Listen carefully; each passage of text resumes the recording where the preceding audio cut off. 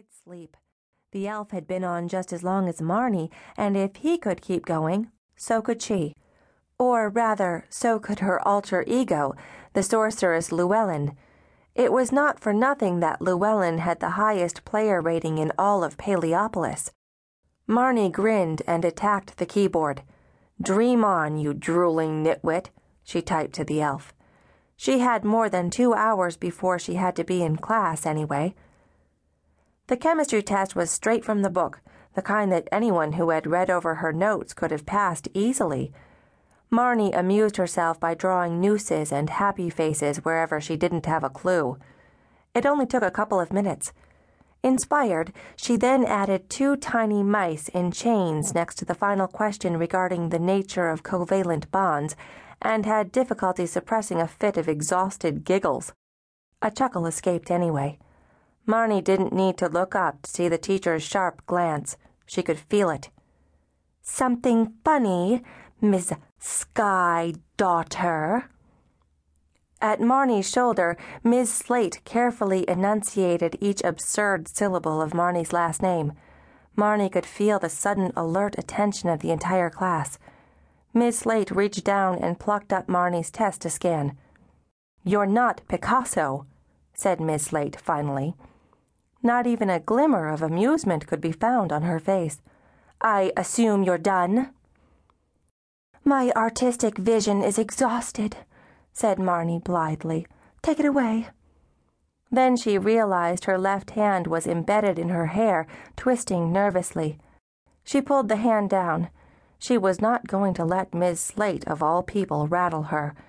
She watched as the teacher took her red pen and marked a big F at the top of her test.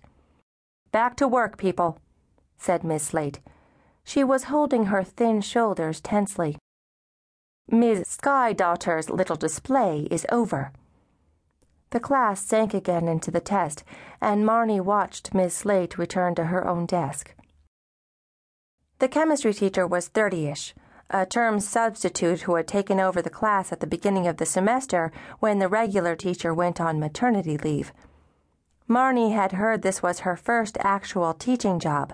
That might explain her defensive jitteriness in the classroom, and possibly also the pathetic, pieced-together wardrobe.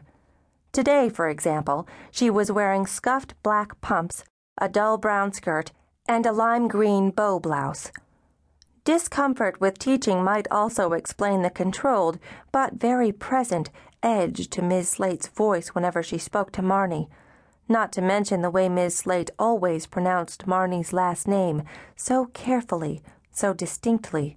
Okay, it was a ridiculous name, embarrassing even if by some miracle you had never heard of Marnie's mother.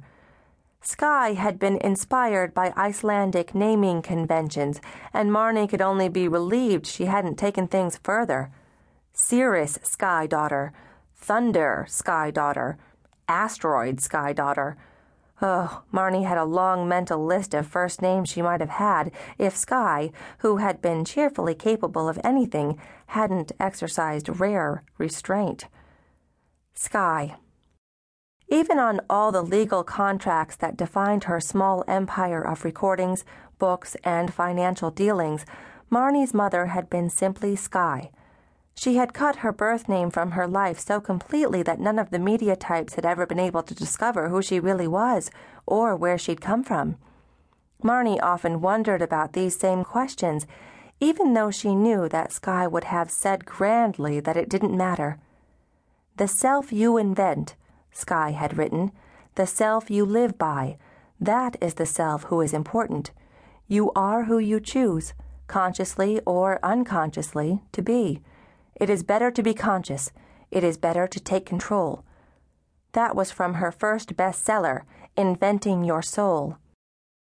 In fact, to Marnie's knowledge, Sky had never talked, either to Marnie or publicly, about her life before she got her first recording contract at 21. Marnie knew absolutely nothing about Sky's parents or her childhood. She didn't know if Sky had had brothers and sisters, uncles and aunts, grandparents. For all Marnie knew, Sky had magically appeared in the world at 21, fully grown, singing solo in a church choir in... Actually, Marnie didn't even know exactly.